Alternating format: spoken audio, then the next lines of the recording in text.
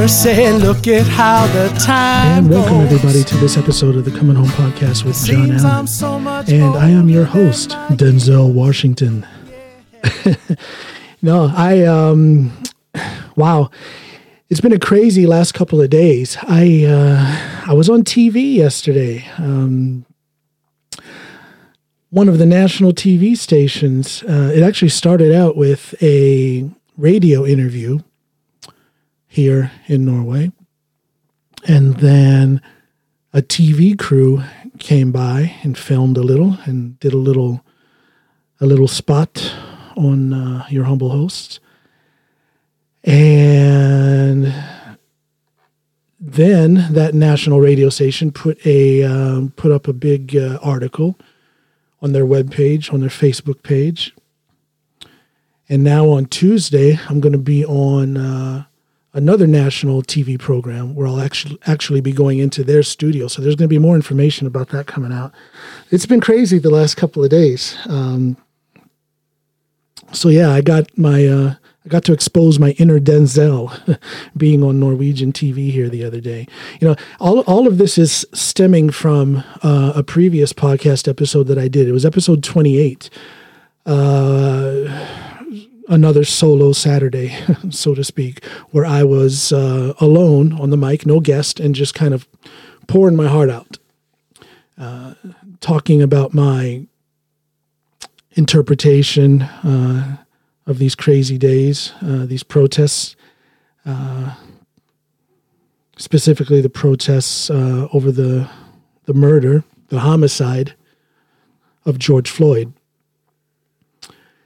So I was talking about that. I had a call to action on that podcast episode, and a big chunk of the Norwegian media saw some value in that. So I want to thank them for giving. Yeah, I guess I got some exposure, but they gave exposure to the cause, and I want to thank them for that.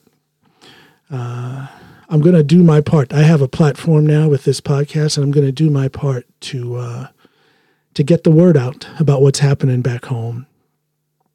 I'm going to do my part using my platform to shine a light on the problems of systemic racism. Systemic racism. I tell you, language these last couple of days has been an issue. I guess a byproduct of this COVID situation, you know, they've been encouraging folk to self-quarantine or self-isolate if at all possible. And I have been very isolated since March, very little contact outside of my home.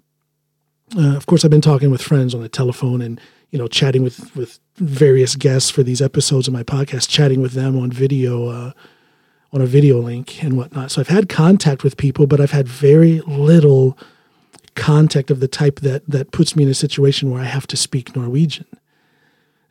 So to have this radio interview where I went into the the studio at the radio station, and then to have this film crew at my house and to have to speak Norwegian over a longer period of time, good Lord, that was a tiring experience. So although one can be fluent in a foreign language, if you don't use it often enough, I don't want to say I've lost any skills, but I noticed that I had to work, really focus, concentrate, and work to be able to express myself properly. And I tell you, that was actually a big concern of mine as far as the TV, the TV interview, you know, with the TV crew coming into my home. Boy, that was intense. Besides having the stress of having to speak Norwegian the whole time, I tell you that reporter, that TV reporter, really put me on my toes. He had a way of questioning. He had a line of questioning that was extremely challenging. I'm not saying that he was trying to do anything underhanded in that. He was just being a good journalist, and he was asking some very pointed questions. And he was, you know.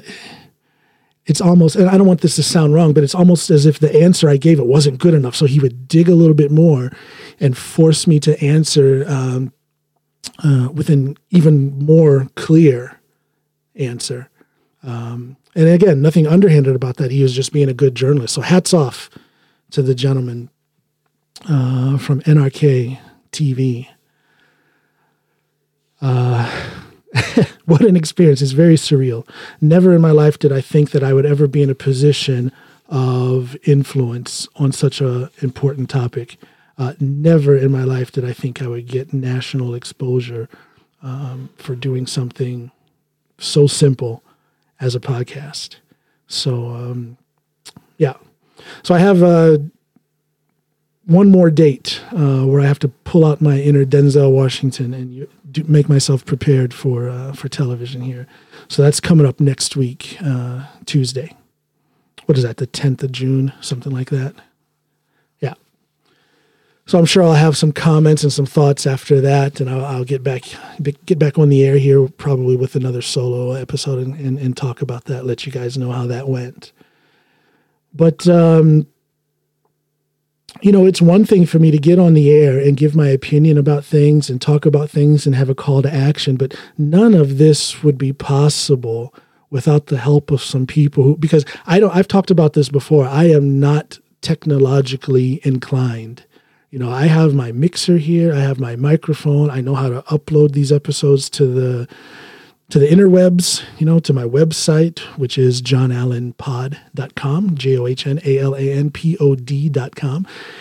You can find my podcast episodes there and everywhere you listen to podcasts. So there's a little advertisement for myself. But it's one thing for me to talk into this microphone, but there's some people who have done some very important things like, setting up my website, helping me with the graphic design of my logo and all that stuff. So a shout out to some very important people. Miss Tiffany Troutman. She's been a guest on a podcast before.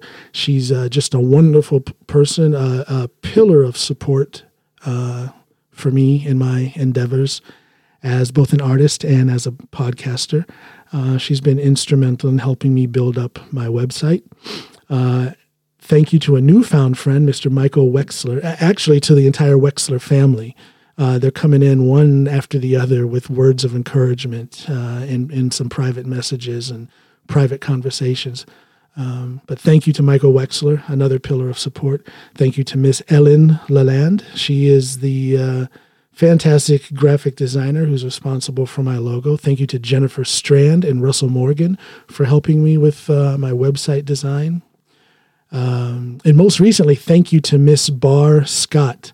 Now, this is a solo Saturday, but tomorrow, that would be 1 minute after midnight, Sunday, early Sunday morning, Norway time. That episode will be available, a pre-recorded episode from a couple of days ago with Miss Barr Scott. I actually spoke with her the same evening after the TV crew had been here. So it was all fresh in my mind. You guys can hear me talk to Miss Barr Scott. I tell a very interesting story towards the end of that podcast about how Barr and I became known to each other. It's actually me who found her. So check out that episode that's coming 1 minute after midnight, Sunday morning, Norway time. I guess it'd be 1 minute after 6 p.m. Eastern time in the United States. And then you guys and the rest of the world just figure out what time that is, wherever you may find yourself. So that episode's coming up. Wow. So many new opportunities that have opened up since that episode 28. Like I said, the Norwegian media has seemed to latch onto that, and they're helping me to expand my platform, by interviewing me, by filming me, inviting me to this breakfast television program that's coming up on Tuesday at a national TV station. But in addition to those opportunities, I've had 3 different schools here in Norway who have invited me in to give like a lecture or a seminar. Unfortunately, by video, I would much rather be there in person. But because of time and distance, I'm just not able to get in there. Now, I've already had one of those seminars with a bunch of 9th graders at the international school here in Norway, down in Kristiansand, Norway. And it was fun, but it was challenging. These kids had some fantastic questions. They were basically really putting it to me with their very pointed questions about my view on the current situation in the United States and also of my experiences. Boy, they had me digging up stories from my childhood.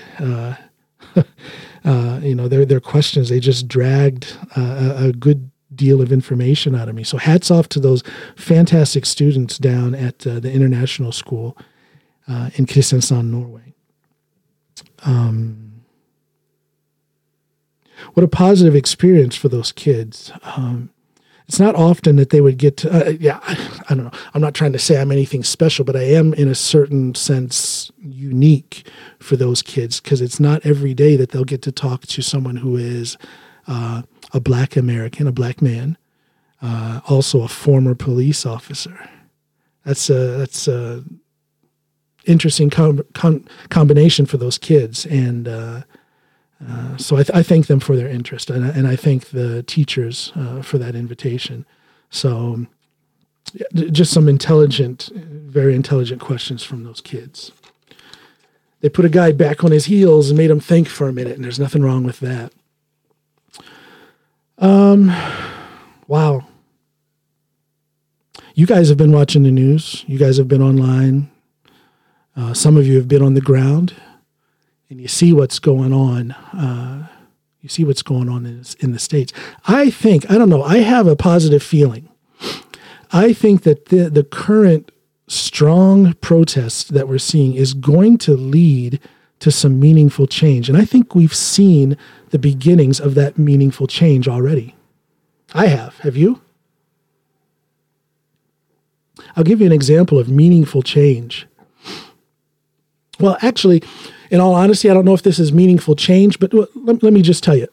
The NFL commissioner, what's his name? Roger Goodell, gave out a statement. He was on video giving this statement, and he pretty much admitted, he said that the NFL was wrong. He said, we were wrong to not support our Black players in the NFL and recognize their concerns about the plight of Black America. We in the NFL, he says, we acknowledge that there is such a thing as systematic racism, and we acknowledge that Black lives matter. Now, for those words to come out of such a powerful man as Roger Goodell, to me, that is eye-opening. To me, that tells me that the winds of change are blowing in the right direction. Because it seemed to me, I don't know the man's heart. I don't know what Roger Goodell has in his heart. I don't know the man. I don't know anyone who knows the man. But what I do know is that for years, he did not once give any verbal support towards the fight against systematic racism. He gave all indications that he did not believe that there was such a thing as systematic racism. So that he turns and does the exact opposite and says in his own words that there is such a thing as systematic racism. Black lives do matter, and we were wrong for not supporting our Black players. I think that's huge. I think that's huge. I think that can be a catalyst of change for some individuals. Now, it remains to be seen how serious this man is, Mr. Roger Goodell.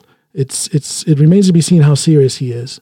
When the NFL season starts back up, I don't know if there's going to be a season this year. Who knows? The COVID situation, who knows if there's going to be a season.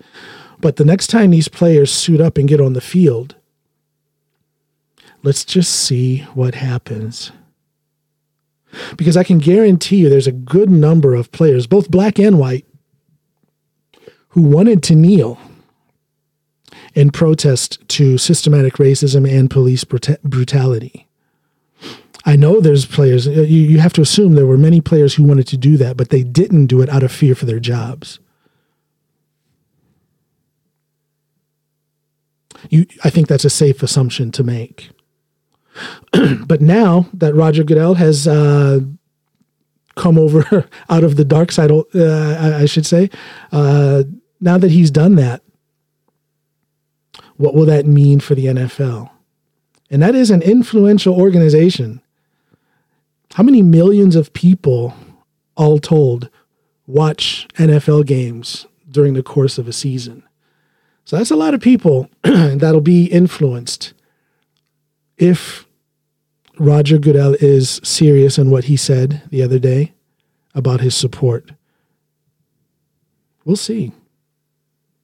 But, what's interesting is that at the same time as Roger Goodell says that, he admits that the NFL was wrong not to support black players who wanted to protest systematic racism and police brutality and unequal protection under the law, because that's what they wanted to protest.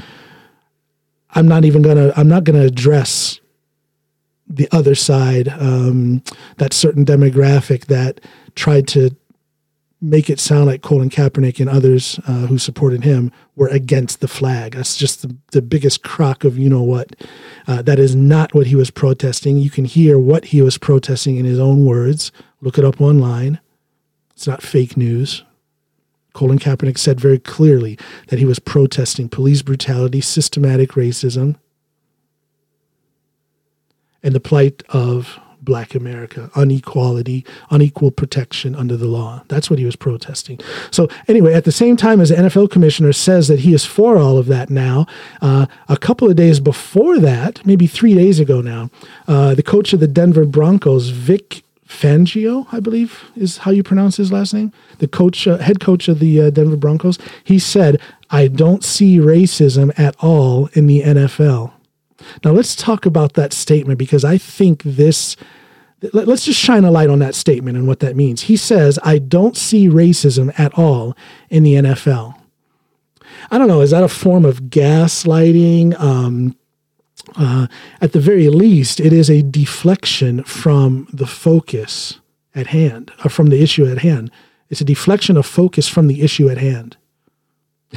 I apologize for my fumbled speaking. I'm so tired, people. And again, my head is probably 65% filled with Norwegian right now, so my English is a little garbled.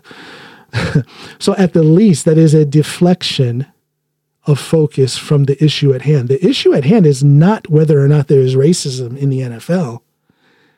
The issue at hand is this whole thing about systematic racism in the United States, especially in police forces and in the judicial system. That is the focus. So I see a lot of people hanging themselves up. Well, the coach of the Denver Broncos, Coach Vic, he says he doesn't see racism at all in the NFL. He probably doesn't. I'm not an NFL player, but I would think that most NFL players would agree that there's no problem with racism in the NFL. That's not the issue.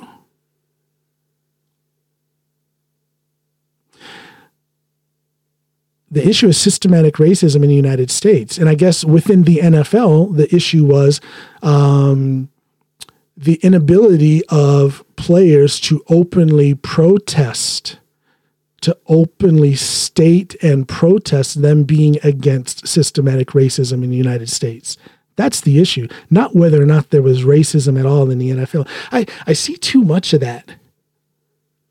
That people trying to twist. Let me just go back to what I said in episode 28. Just be quiet for a little while and listen. Be quiet, listen, learn, and then become an ally and act. Stop trying to be right. Stop trying to debate with the intention of winning something. You're not going to get a prize if you score points, if you can type on Facebook a few zingers and make somebody look stupid. The Denver Broncos coach says, "I don't see racism at all in the NFL." Well, you know what? He probably doesn't, because that is not an issue. An issue is the stifling of black athletes in the NFL, especially Colin Kaepernick. The issue is a stifling of Colin Kaepernick and other athletes in the NFL who had a desire, who felt a need, a justifiable need, to protest systematic racism in the United States, to show their support in that movement. That's been the issue. And God bless the NFL commissioner, Roger Goodell. Goodell? Am I saying it right? The NFL commissioner, God bless him for at least making that statement. That statement gives me hope. The NFL and the situation with Colin Kaepernick it's been a big issue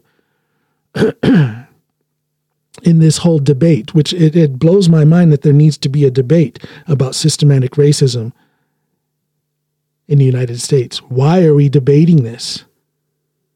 Why is there an argument about this? It's happening. It exists. Everybody saw what happened to George Floyd. You saw it with your own two eyes.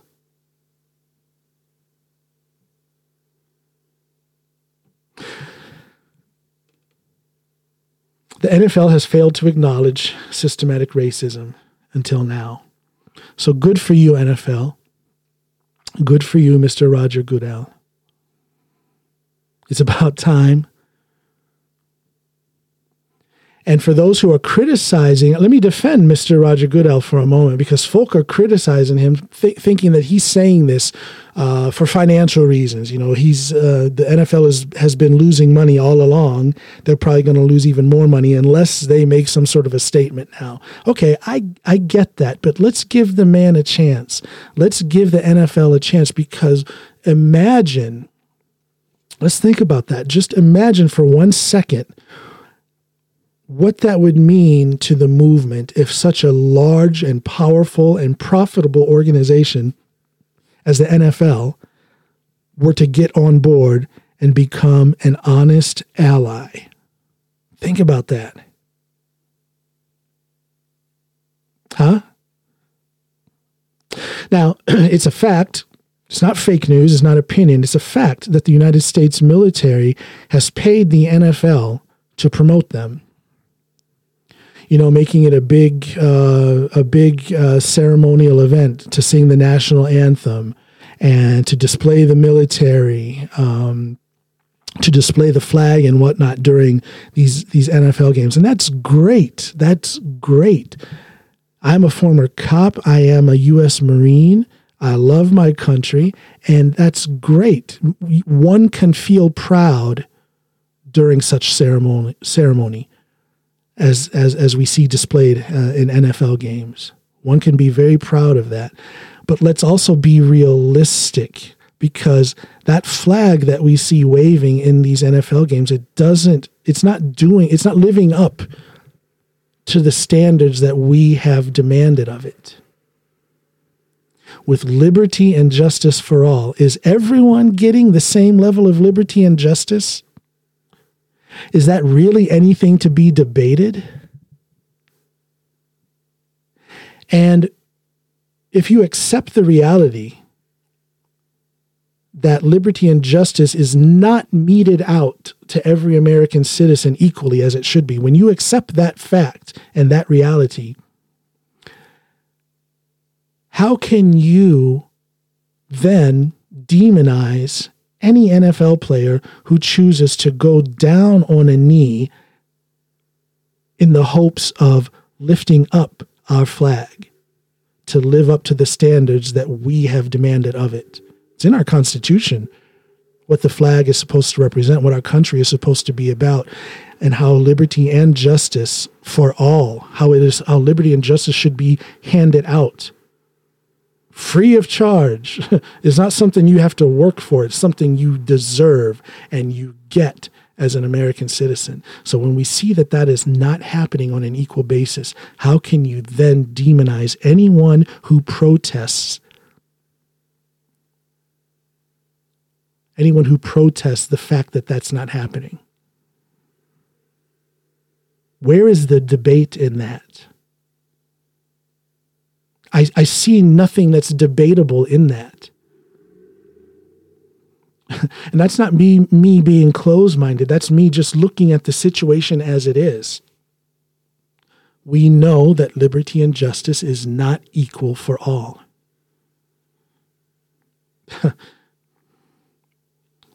Wow, well, that's kind of on the nose, John. That sounds kind of radical. Well,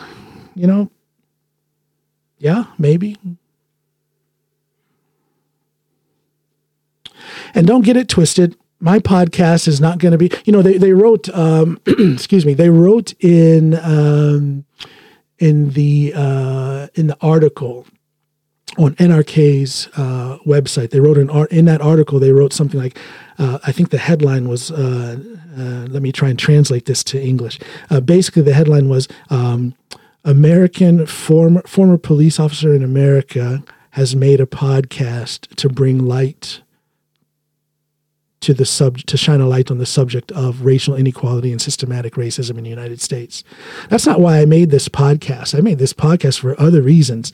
Like I said, it was episode 28 that got all of this attention. If you guys have been listeners of mine before, you've heard I've had comedians on. I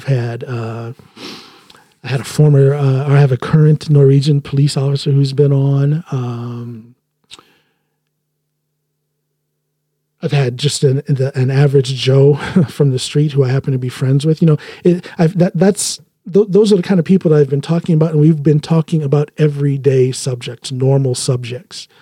So I didn't start this podcast to preach or to be political. However, I will from time, solo Saturday, maybe every Saturday, I'll be alone and I'll speak my mind about what's going on back home. Because I have the platform to do it, and I would be wrong. It would be wrong of me if I didn't use my platform to speak out and hopefully reach some people and pull them into the conversation. Not push them into the conversation or push them into anything, but pull them in, bring them in. Dialogue. Just listen for a minute. Listen. Be quiet for a minute. Listen. And then think and learn and then become an ally. So this isn't going to be a political podcast. I may have a political episode. Well, let me take that back. I'm not talking politics here. Not once have I mentioned left or right. I'm not talking political. I'm talking human rights. And there should be nothing political in that. Like I say, where is the debate? I don't see that there should be a debate on this subject.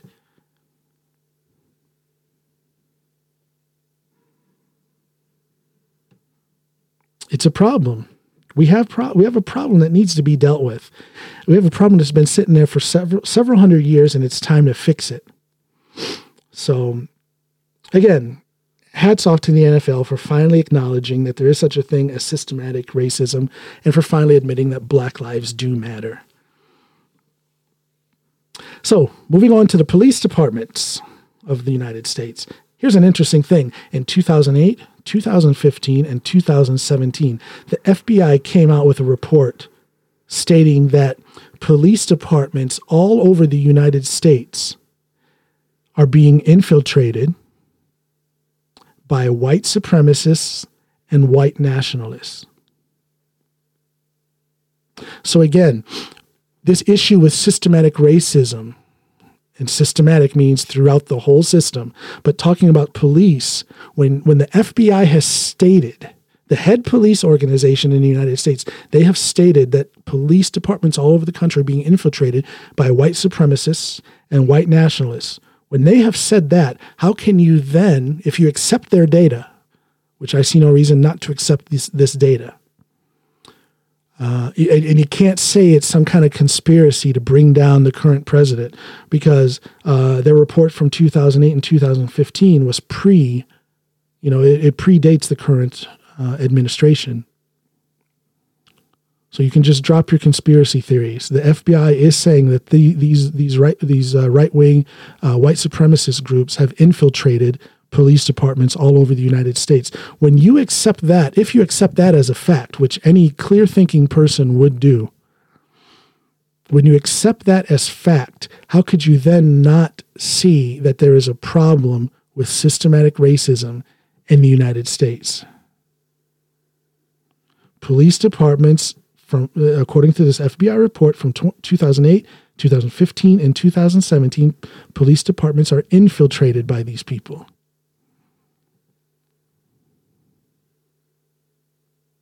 Now, I'm not saying that to be any kind of a doom and gloom podcast. That's not what I'm doing.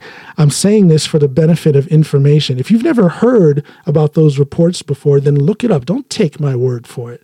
Look it up, and don't look it up on some crazy dark web website.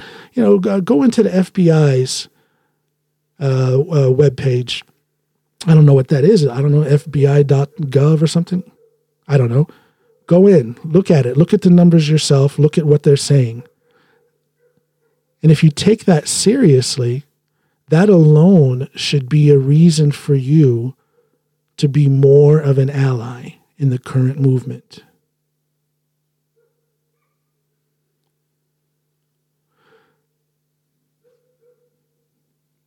That's very interesting. That is an interesting set of facts.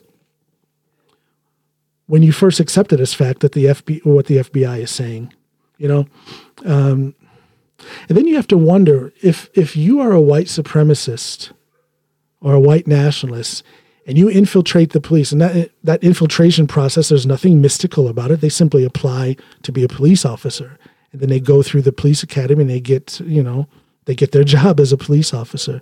That's how easy it is.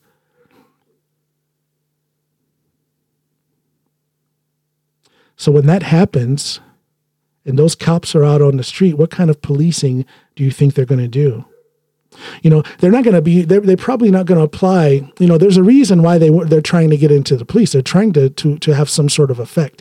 I would guess that those cops from these white nationalist groups, they're not trying to get into the most affluent into the police departments that police the most affluent areas of the United States.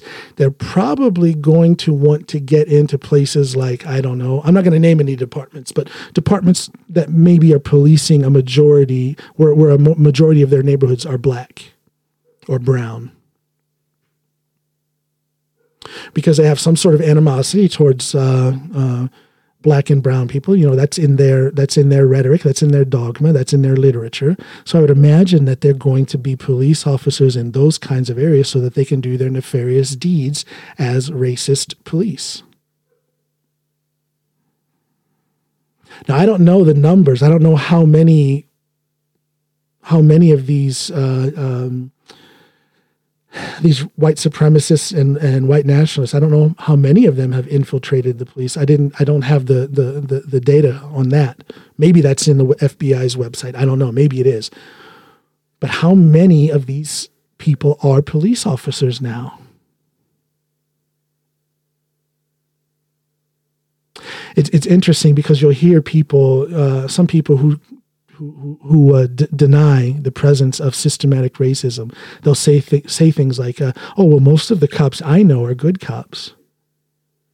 And my answer to that is, yeah, most of the cops probably are good cops, because my inkling is this: most of those white supremacists who are infiltrating the police, they are not policing in those neighborhoods. They're policing in places like Ferguson. I'm not saying they are in Ferguson, but they're policing in places like Ferguson. In places like that, the city in Georgia where Ahmaud Arbery was murdered. Let's talk about that. It wasn't police who killed Ahmaud. Those were civilians. But when you look at what happened in the system, and here we go with that word again, systemic racism. When you look in the system, and I'm talking about from the local police and on up through the judicial apparatus in Georgia there, where no charges were brought for that murder. For what, a couple months at least? 3 months, was it? March, April, May. Yeah, a couple months at least. No charges for that murder. How does that happen?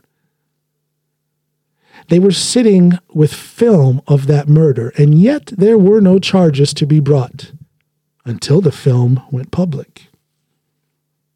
I don't know. Is that a problem with the system? Could that be an example of systemic racism? I think so. chances look pretty good for that being the case. Most of the cops I know are good cops. Yes, they probably are. I was so fortunate. The south end of Chicago, there's a lot of crime there. A lot of crime. South Chicago, the south side, everybody talks about that. And yes, it is pretty rotten. But where I worked, it was a fairly affluent area. And we were a bunch of good cops there. I was so fortunate, so blessed to work with that good gang of cops. Gang, that's probably the wrong word to use. That good group of cops that I worked, some good brothers and sisters that I worked with there. But I won't run with that thought and just expand it exponentially to blanket the entire police community. That would be naive. That would be ignorant of me to think that just because everybody I worked with were good cops, that all cops are good. That's not true. And yet we see people out there I'm not even going to call it the political debate, in the online debate, flexing their online muscles and claiming that any protest against police is wrong, or protest against police brutality or systematic racism within the police force is to be anti-police. I'm not speaking these words because I'm anti-police. I'm pro-police, very much so. But I'm anti-corrupt and racist police. I'm anti-systematic racism.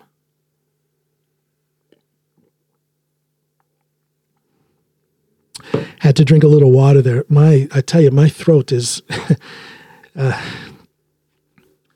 it's really getting run around the track for a few extra laps here these last few days. A lot of talking between that radio interview and the TV spot. I'm not used to talking so much. Maybe I'm talking too much. I don't know. So, systematic racism. I know why I've been wanting to call it systemic racism. It's systematic racism. Systemic racism. In Norwegian, it's systemisk rasisme. Systemic. Yeah, systemic is wrong. It's systematic. Thank you. It's not easy. It's not easy. As Norm Macdonald would say, I don't know too many words. Here's another thing that bothers me. And again, excuse my voice. I'm starting to lose it, so I got to wind this up. I'm starting to lose my voice. I'd like to ask a rhetorical question. Why does it matter what kind of past George Floyd or Ahmaud Arbery had? Why does that matter? It's starting to float to this. They came out not right away, but after a while with Ahmaud Arbery about little things, little encounters with police that he had, and now they're doing it with George Floyd. I think I saw that someone posted online a series of arrests or encounters from like 1997 up to 2005. And I was thinking, what a weak flex that was. When you see that someone's criminal record stops in 2005 and it's 2020 right now, that means that they've had at least 15 years without any negative police contact. And to the best of my knowledge, from what I'm seeing from his family and friends, this man, yes, he did have a past at one point that was rather, somewhat blemished with some negative contact with police.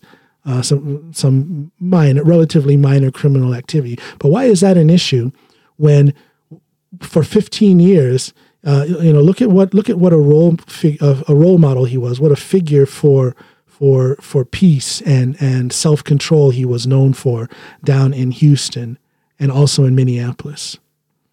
Tons of people coming forward and talking about what an inspiration he was for them. Why can't we talk about that? Everyone has a past. Everyone has a past. And that past may not be so good, but what about their present? What about their not so distant past? What has he been doing for the 15 years after 2005? Again, if I'm correct, I believe that this person posts online, his last criminal his last criminal action, or so to speak, was in 2005. So that means he's had 15 years of no contact with police, and from what I hear, nothing but positive commentary from people in his neighborhood, his family, and his friends.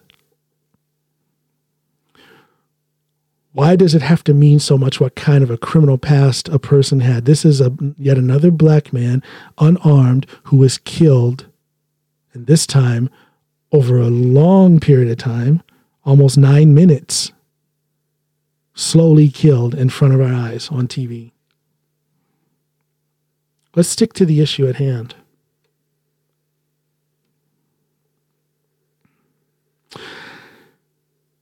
So stick to the issue at hand. Just be a good ally.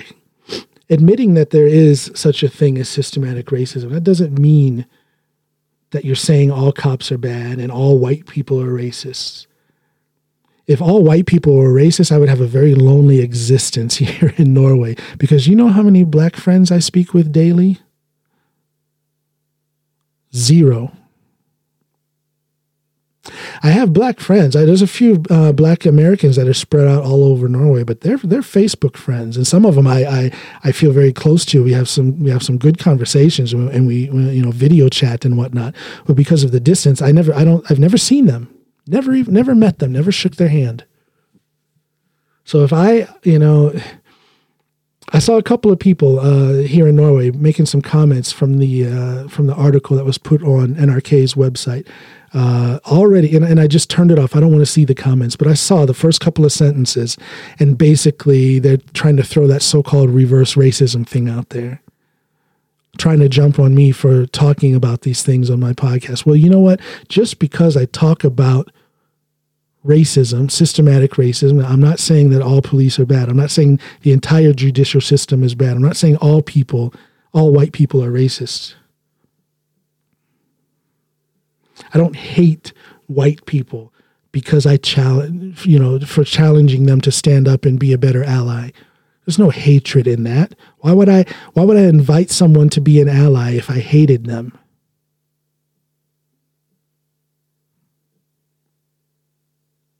It's nonsensical. I put it before you that anyone who comes with that sort of an argument is not interested in furthering dialogue.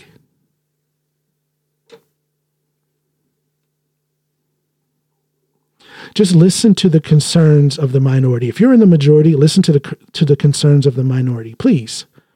And I guarantee you will feel for yourself. You will feel much more honorable if you do that. If you listen to the concerns of the minority. And if you then actively do something to help right the wrongs that have been heaped upon the minority, you can't help but feel good. You can't help but expand your essence as a human being if you do that.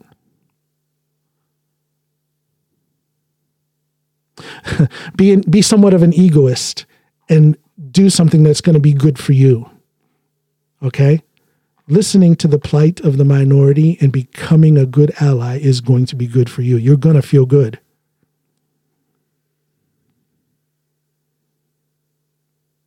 I promise you. All right.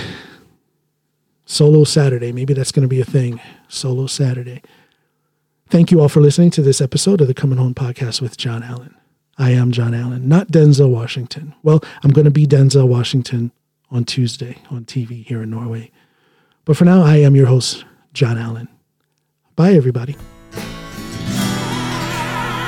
I'm coming home.